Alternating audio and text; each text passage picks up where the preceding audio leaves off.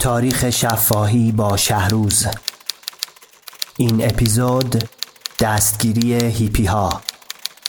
راوی و شاهد عینی این اپیزود سپهبد محسن مبصر.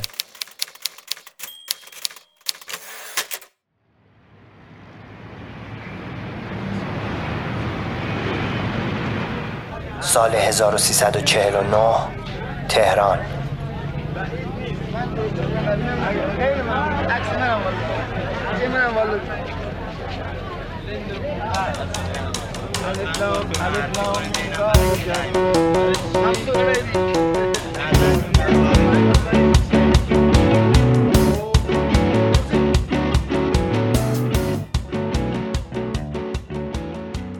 در تهران یک عده جوان پیدا شده بودن، صورت هیپی داشتن، یعنی ریش دراز میذاشتن،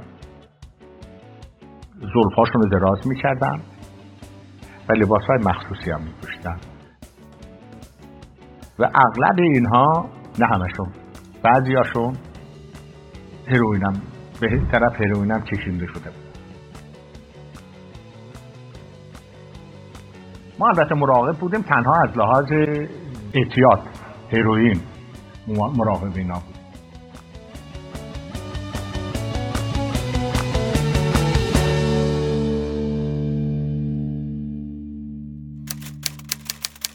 سکانسی درباره حضور هیپی ها در جامعه ایران از فیلم لج و لجبازی محصول 1352.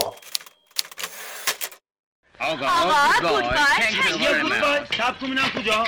همطور خوردید و مرحمت زیاد این که نشد. پولی غذاتون چی میشه؟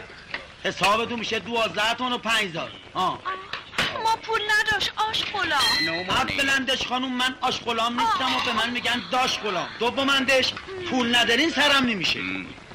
ماهی پی هست، ماهی چی پول نداری؟ من چی ما قیدت نخواستم که نداری؟ غذا که خورده باید پولشو بده. بیا جلو ببینم. به توبرشونم پری استخون و خرمهره. پس شما چه جور زندگی میکنی؟ ما همه جا مجانی غذا خورد، مجانی سوار شد، مجانی راه رفت، مجانی خوابید و مجانی هم یک دستکتکی حسابی خورد. یالا پول بده. عجب شما هستین که ور بخیزین از ینگ دنیا میان تو مملکتی ما. هم جوونای ما رو خراب میکنین، هم سلمونی ما رو شکست میده. حیف که من لوتیم، گذشت دارم و الا تمامی لباساتون رو میکندم و لخت و هوربلدون میکردم تو خیابونا. برین گمشین. گودبای آش غلام. این طفلی که خودش لخت و هور هست. بابا برین گمشین، باد بیاد تو.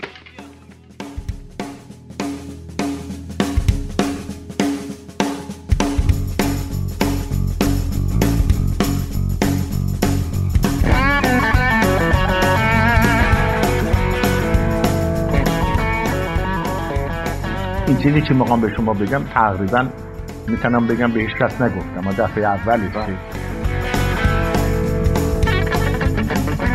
در یکی دو تا مراسم، یکی مسابقه تنیس بود، یکی دانشگاه بود و اینها، علاوه چند دفعه اظهار تنفر کردن از اونایی که هیپی شدن. گفتن از این ریش پشمیا من بدم میاد. ما هم هیچی نگفتیم چون هیچی نمیشد کرد. سال دانشگاه بود، اون چیزی که دانشگاه فارغ التحصیلاشو میکنن، شاهد اولا رو معرفی میکنن. شاهد اول دانشکده معماری وقتی که اومد مدال بگیره ریش بلند داشت و حتی یه هیپی کامل. من دیدم علاوه صورت چیز ضمن اینکه نشانه میزنه به سینه اون، صورتش رو برگردونده که نبینه. رحیمی رئیس پلیس سرتیپ بود اون وقت. صدا کردم گفتم این شاگرد رو تعقیب بکنی ببین کجاست منزلش تا دستور بدم. میخواستم ببینم هیپی هروئینیه به یه جوری چیز بکنیم. بعد برگشتم و بازم علاوه فرمودن که دیدن اون شاگردو اون چی آخون کثافت. من دیدم که هیچ چاره ندارم به خیر از این که باید یه فکری بکنم. خودم هم لازم میدیدم مبارزه با این چیز. البته بعضیا میگن که هر کسی ریش داره که هیپی نیست، ولی هیپیا رو ما میگرفتیم برای اینکه اون کسی که ظاهری هیپی داره بالاخره کشونده میشه به چه طرف احتیاط. اولش آدم به شکل هیپی میشه. یه وقتی در تهران مد بود توده‌ای ها لباس مخصوص میپوشیدن. مثلا دخترای توده‌ای بلوز سفید میپوشیدن، آستیناشون هم برمیگردوندن بالا و دامن سرمه‌ای. پسرشون هم لباس مخصوص میپوشیدن، بازم آستیناشون میگردن. معلوم بود این مد شده بود در تهران، دیگه مد شده بود. هر دختر غیر توده‌ای را که می‌دیدیم اینطور لباس میپوشه، زود مد میشه. به تدریج ما تجربه داشتیم که لباس پوشیدن همان و یواش یواش کشیده شدن به طرف کمونیسم و به طرف این همان. هیپی هم همینطوره. اول لباس چیز میشه، ریخت ظاهر میشه هیپی، بعد ایدئولوژی هیپی رو میگیره. علاوه یه روزی گفتم مگه من نگفتم که بدم میاد از اینا که اینقدر ریش و پشم دارم، کثافتم هیپی. گفتم خب من فکری میکنم ببینم چی میشود کرد. گفت فکر نداره، شما همش امروز فردا میکنید. گفتم اطاعت میکنم.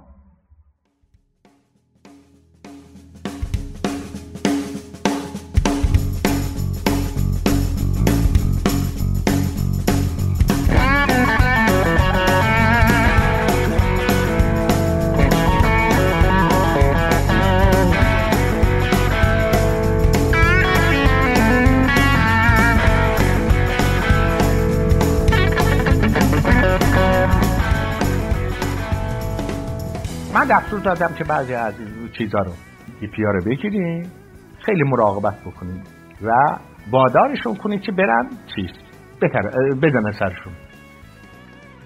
خب حیوان رحیمی هم رئیس پلیس بود، نظامی بود دیگه، خاصی خیلی دقیق این چیز رو انجام بده. اون وقت دستور داده بود که همه این چیزا رو بگیریم، هیپیای تو خیابون بگیرین و سرشون رو بزنین. پاسبان ها هم اینا را کلانترها میگیرن و تو کلانتری ها یه سلمانی میخوان که بزنن سرشون ناقص میزنن خودشون برن بزنن. در این چیز یه نفر به اسم فرهاد مشکات هم بدون چی شناخته بشه چیره یه پاسبانی میفته، میگیرن میبرن و سرشون میزنن. اون شب کنسرت داشته در یه رهبر ارکستر بود دیگه. بله، در تالار رودکی که اولی حضرت و فلان راست میره پیش اولی حضرت که قربان من با این ریخت چجوری بیام چیز بکنم و فلان، ما رو پلیس گرفته اینطور. اولی حضرت ظهر اطلاع کامله، ظهر اولی حضرت میره پیش اعلی حضرت چه وضعیه، شما به یه چیز میکنی مدال میدی. اون وقت رئیس شهربانی میفرسته میزو سرشو میزنه. فرهاد مشکات رو میخوان چیز بکنیم شاید نمایش سرشو زدن و فلان اینا. گریه میکنه و تقاضا میکنه که من عوض کنه. الان ظاهرا حضرت اول مقاومت میکنه، میگه افسر فلان اینا. بعد تسلیم میشه و میگه خیلی خوب باید تحقیق کنیم ببینیم مسئول چیه. به آقای علم وزیر دربار بودن دستور میدن که برو تحقیق کن ببین مسئول این کار چیه. منظورش مسئول چیز بود، تراشیدن مثلا فرهاد مشکات.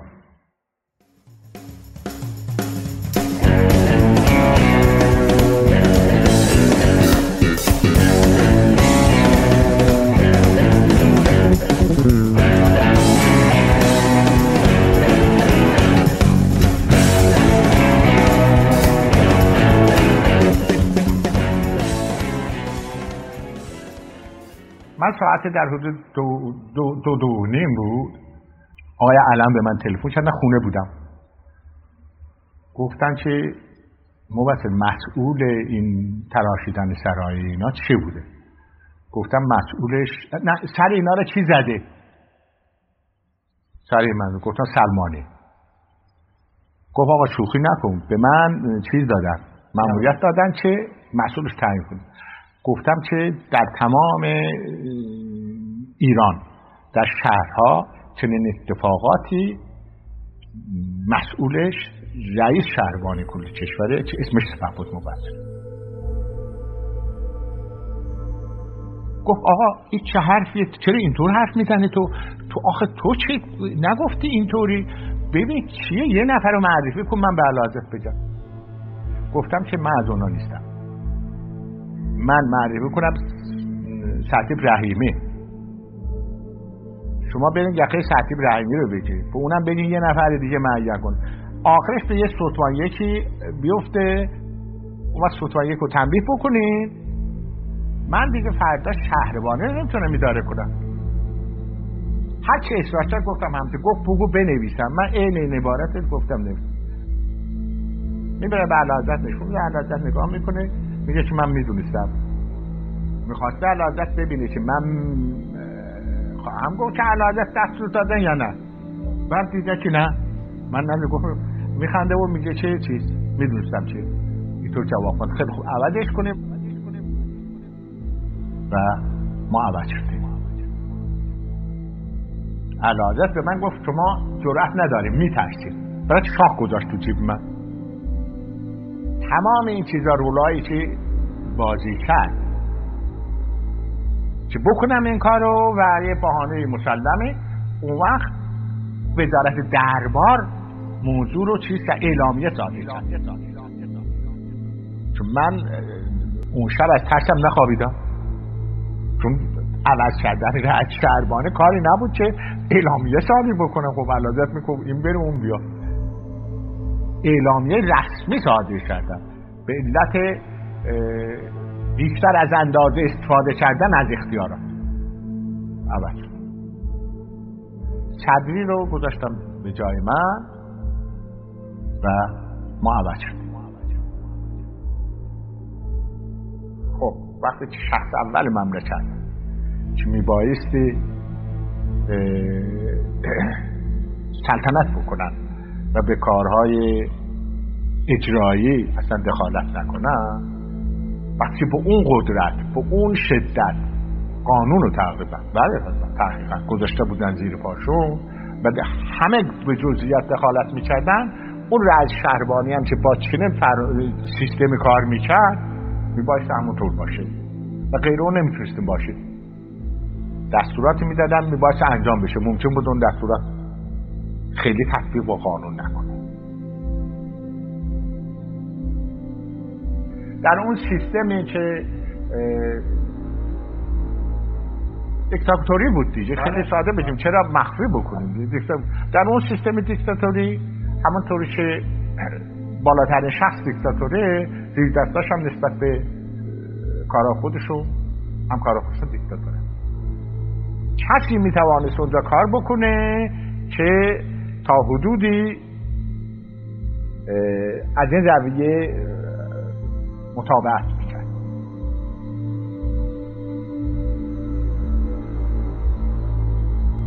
یکی از خاطرات خیلی جالبم این بود